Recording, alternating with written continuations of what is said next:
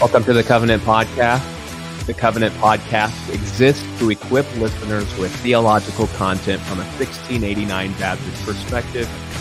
We're on the Man of God Network, brought to you by Covenant Baptist Theological Seminary, and we are extremely grateful to all of our listeners to continue to tune in and to make this ministry useful, as we hope that it is edifying to you and that it's profitable for everyone who will listen. And in the past, we have done many Christian biographies, hopefully to encourage everyone who will contemplate these works of the Lord. And in today's conversation, we're going to have a similar conversation with Dr. Ian Shaw on Leslie Land. But before we jump into the biography part of this conversation, Dr. Shaw, welcome to our show. Thank you. Yeah, it is our great privilege to have you on for the first time. And it's normally our practice that if we've never had someone on our show, we ask them to just begin by introducing themselves. So since you fit that description, Dr. Shaw, since you've never been on our show before, would you simply begin our conversation by introducing yourself to our audience? Thank you very much. Well, it is a great privilege to join with you today. I live just north of the old city of York in the north of England. That's where I am today. And we're in fellowship with a good church in York, and we're helping to plant a church in a small town near to where we live. I'm a retired social scientist, and so most of my work has been teaching and doing research and writing in the university world all through my career. And I've had the privilege of spending time in universities in a number of countries, in England and Wales, in Hong Kong, Denmark, Norway, Singapore, short time in Italy as well. But I now try to write more directly for Christians. And since finishing the book that we're talking about today, I've turned to seeking to understand the history of evangelical Christian engagement with and response to slavery and those kinds of issues. Well, Dr. Shaw, it is a delight to have you on the Covenant Podcast today. And as we begin to transition into the bulk of our discussion, we're going to be talking about Leslie Land's life and ministry. That's going to be the bulk of our conversation with you. And you've happened to write a book about Leslie Land. So we would consider you a subject matter expert on Leslie Land's life and ministry. So maybe as we transition our conversation into his life and ministry, would you be willing to give our listeners an overview of the book that you've written about those subjects, maybe what the book is about? We'd love to hear an overview about what the book is about and what you hope to accomplish with the book, and maybe even some of the background details about what inspired you to write the book would be useful to our listeners. Yes, I'd be very happy to do that. I'll show a copy of the cover of the book. That's an old street in the 1950s in the city of Leicester.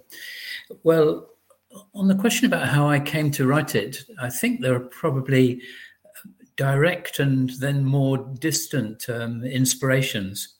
It must be as long ago as perhaps the mid-1950s, when as a little boy, I first heard Leslie Land in Leicester in his church called Melbourne Hall in Leicester. And I was 16 when, at the time, he left the church in Leicester in the English Midlands. And very shortly after he left, a small group of us went to visit him one Saturday morning, uninvited, I might say. I'd never been in his house before. And it must have been the first time that a pastor had talked to me as one Christian to another, rather than as a pastor speaking to a rather young character who turned up unannounced. I never forgot that. And then when he died in 1985 after a long illness, I wrote a couple of obituaries about him in Christian newspapers, and the seeds were then sown. People started writing to me and sending me materials and so on. And over the last decade, I have transcribed and published a series of his studies on the second advent of Christ in a little book called The Appearing of Jesus. And I have written a series of articles about him. But it was the awareness that I had probably the most complete deposit of information about Leslie Land that eventually prompted me to think of making a fuller record. Perhaps the single most valuable source was the magazines that his church, Melbourne Hall, used to bring out each month. Now, when I say magazine, these were about 16 pages of close typescript, and each month there would be a 3 or 4 page extended synopsis or summary of a sermon by Leslie Land.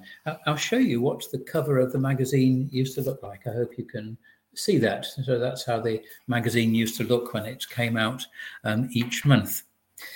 It wasn't easy to find a publisher, and I owe a special debt to Professor Michael Haykin, who I'm sure many of you listening to this will know.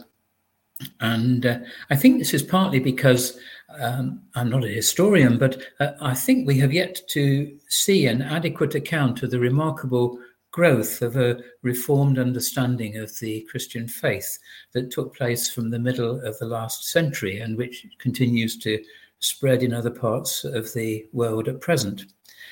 Because I suspect that I'll perhaps come back to this. I think there's a kind of sometimes Christian romanticism about the more distant past. The book itself is in 2 halves. The first half is an account of his life and his ministry, and of his friendship with Dr. Martin Lloyd-Jones, which I may come back to. The second half of the book has about 16 of these extended accounts, summaries. Can't really call them summaries; they're too long for that. But the text of that he chose to put in the magazine for his sermons, and that's how the book is made up. Thank you for beginning to introduce our subject as we are going to be talking about Leslie Land. I suspect that some of our listeners, especially our American audience, may have never heard of Leslie Land. So we are thankful that you have taken the time to write a book on this person of God. And we ask now that for the next part of our conversation, you would provide us with a biographical sketch of Leslie Land. You said that part of your book includes some of that information. And in our last answer, you began to talk about how you compiled some of this information yourself. So would you give us a biographical sketch now of Leslie Land? Yes. Actually, this is not as easy as it sounds to do that in an adequate way. The facts, as much as we know them, are fairly readily told. And I do tell that story in the opening pages of the book.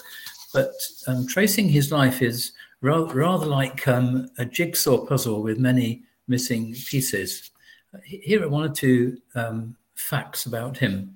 He was brought up in a county called Derbyshire. If you would look at it, you'd probably think it's pronounced Derbyshire, but Derbyshire. And it's an English county, almost next door to Leicestershire, where I was brought up. And he went to Christ College, Cambridge, for his first degree. And this is what it says about him in the admissions book for Christ College, Cambridge. I'll read it. William Leslie Land, born the 20th of January, 1903, at Wirksworth. That's a town in Derbyshire. Son of Samuel Land, retired draper and outfitter, kind of in the tailoring business, you might say. educated at the Grammar School, Wirksworth, admitted to Christ College, Cambridge, 1st of March, 1921. Well, that's bare bones of that. I do have a little bit more information that I talk a bit about in the book, which I gained by looking at old census records, the 10-yearly census. And he became initially a science teacher. That was his discipline at university. He became a science teacher at a private college on the south coast of England, and quickly rose to be headmaster of that school when he was still in his 30s. And in the late 1930s, he began a long correspondence with Dr. Martyn Lloyd-Jones, who had at that time just taken up his ministry at Westminster Chapel in London. And Martyn Lloyd-Jones also came to his school, spoke at the annual school meeting for him. But then Leslie Land left the college just after the Second World War. And he spent a year back at university in Oxford, at a college in Oxford, gaining some kind of theological education, not of an evangelical or reformed character, that is for certain, as he made clear in some of the things he was to say. After a brief spell at a church on the south of England, he was called to Melbourne Hall, Leicester in 1947. He stayed there for 14 years until the end of 1961, by which time I suspect, I'm not 100% sure, but I think he had already was seeing the early signs of a serious degenerative illness. And he never went to any other church. I don't think he worked much. And he eventually died in 1985.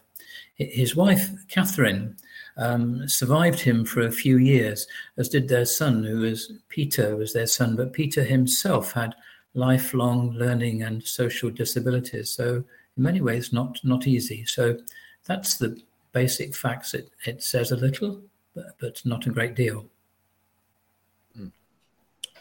Thank you for that helpful biographical sketch of Leslie Land, Dr. Shaw. It certainly has whetted my appetite to dive more into this figure's life and ministry. Hopefully I have opportunity to do that in my own studies. But I want to come back to something you mentioned a few moments ago. You referenced Land's friendship with Martyn Lloyd-Jones. You've done that a few times now in our conversation. And I wonder if you could now spend a few minutes engaging with some of the details about that friendship between Land and Lloyd-Jones. I think several of our listeners would be fascinated to hear about how Land was connected to the doctor. We've done an episode on Lloyd-Jones in the past, so I think this would be a pretty unique and interesting point of discussion in this biographical overview of Leslie Land's life and ministry. So would you be willing to shed some insight into that relationship for our listeners? Very happy to. Indeed, it was absolutely central to all that followed after he started that correspondence. They used to meet from time to time. This was much of this correspondence was while the Second World War was happening, and you'll know that for parts of that period, London was heavily bombed. Martyn Lloyd-Jones's chapel, Westminster Chapel, was also bombed during that period. I stumbled across their friendship by accident. I had bought the volume of Lloyd-Jones's letters, correspondence that the Banner of Truth Trust had published. And in that volume, I found that there were two, possibly three, I haven't checked, but certainly two letters to Leslie Land. So I emailed Ian Murray, the editor of the book, and I asked Ian if there were more letters. He told me, yes, there were. There was a bundle of them that he had been given by a lady who had herself at one time been at Melbourne Hall in Leicester. He loaned those to me. The letters in the reverse direction, Leslie Land to Lloyd-Jones, sadly didn't survive. They would have been fascinating, though you can infer something from Lloyd-Jones's replies, because often he is responding. You get the sense that although their friendship was a close one, they used to meet up in coffee houses in London and so on. They would have that time meeting up, and sometimes Leslie Land and his wife would go and stay with the Lloyd Joneses, with Martin Lloyd-Jones and Bethan Lloyd-Jones. I should say, just comes to mind to say that I enjoy a friendship with Lloyd-Jones's grandson, Jonathan Catherwood. And Jonathan has told me one or two anecdotes about his childhood memories of his grandfather coming to stay. And you can, in these letters, you can read the growing friendship in the tone of the doctor's often, well, I was going to say often barely legible handwriting, always barely legible handwriting. Some parts of it I could never read. I asked Ian Murray what he thought they were. He said he didn't know either what was in there.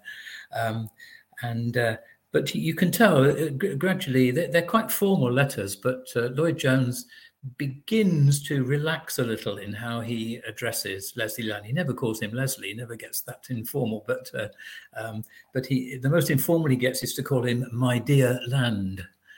So that's the level of it.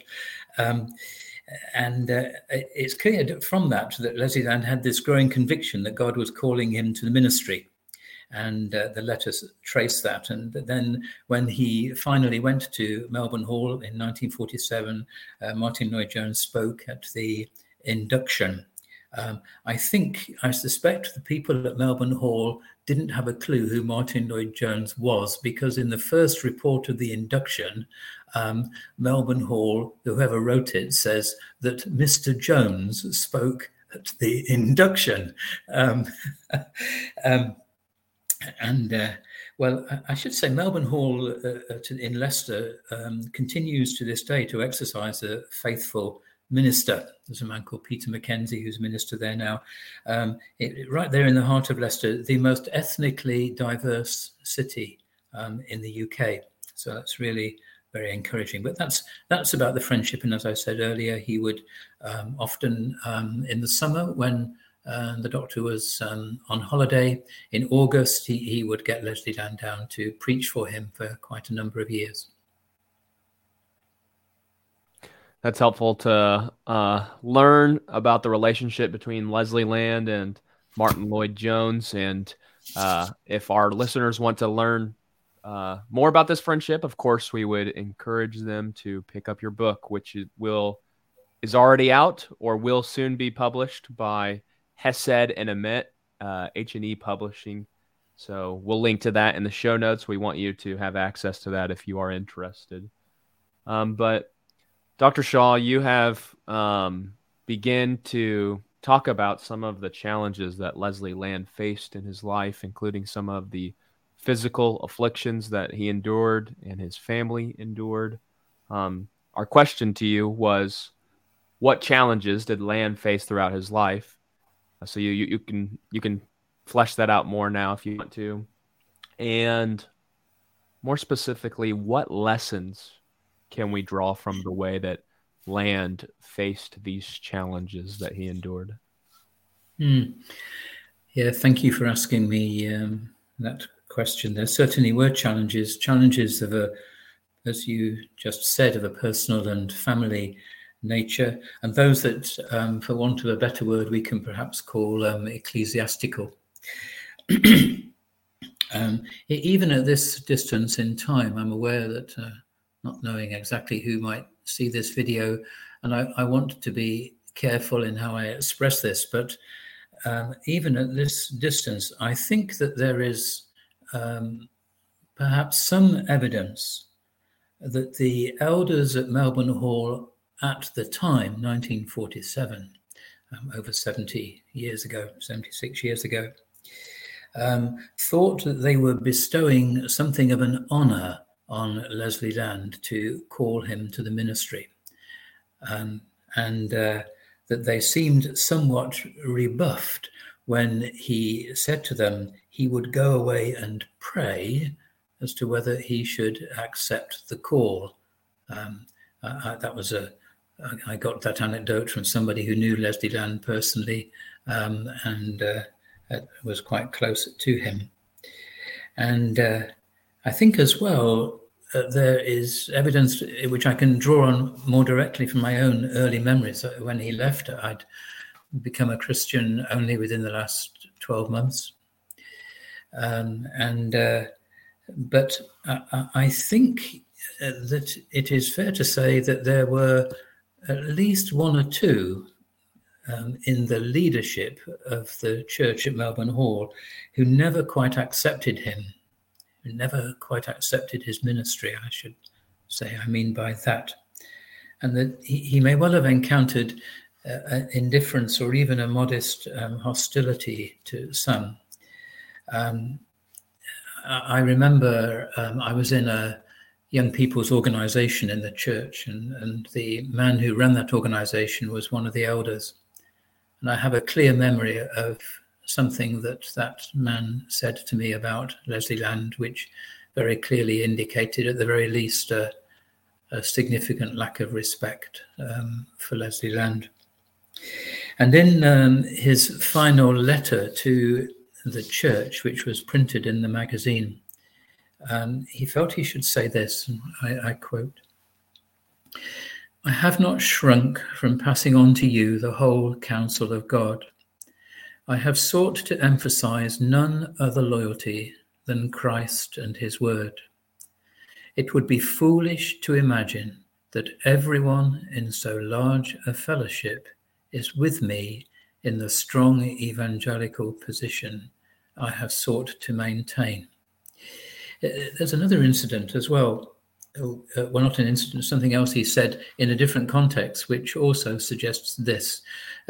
Melbourne Hall was, although not formally part of the Baptist denomination, the Baptist Union in the UK, nonetheless, at that time, aligned itself very strongly and saw itself as part of the Baptist Union. The Baptist Union at that time was, it's no exaggeration to say, it was riddled with theological liberalism, and a significant number of faithful men were to secede from that denomination in the 3, 4, 5, 6 years after Leslie Land left Melbourne Hall. So there's that sense there, because on one occasion he speaks and he says of himself, he says, "I'm happy to call myself a Baptist in that I believe in the baptism upon profession of faith. But," he says this, "it is far more important for him," I'm paraphrasing, I don't have the quote in front of me, "it's far more important for him that he should have fellowship with like-minded evangelical Christians. And if it was a Baptist church that didn't minister and hold to that, he'd have nothing to do with it." So you can see the position that he put himself up. So, and then perhaps I can say one other thing about the difficulties he faced. I've referred already to the challenges that he and Catherine and his wife met in their family life, particularly with Peter, their son. But I think it's fair to say that in terms of temperament, Leslie Land was what we might call a glass half empty man. And twice during his ministry, his 14-year ministry, he took absences from the pulpit for several months.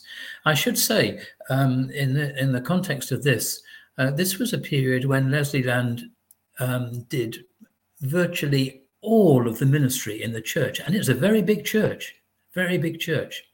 I would think at that time there was probably a membership of 600 or 700, which by British standards is a big church. So twice he had time out. In fact, in that same volume of letters by Lloyd Jones I referred to, one of the letters to Leslie Land is a very helpful one that he wrote to him on one such occasion. I quote that in the book, and it's in full in Ian Murray's edited volume. It's a very helpful letter to read for anyone who's facing stress and depression and so on in the ministry. So they're the difficulties and challenges that he faced. Yes. We've been talking with Dr. Ian Shaw about the life and ministry of Leslie Land. Dr. Shaw, you have shared so many helpful insights about both of those subjects, the life of Leslie Land, the ministry of Leslie Land. I hope that many of our listeners have been encouraged by this conversation. And as we seek to wrap up all that we've been talking about together today, what final words would you like to share with our listeners about Leslie Land or about your book or anything relevant to what we've discussed today? Yes, happy to do so. Several things have happened really since the book was complete, although the book was published in July, so kind of hot off the press. But since the book, the manuscript was completed, there's been one or two significant developments. The first one is that I have come into possession of a significant number of the old reel-to-reel audio tapes of his ministry. I tell the story of how his ministry came to be recorded. I tell that story in the book. It was in the 1950s.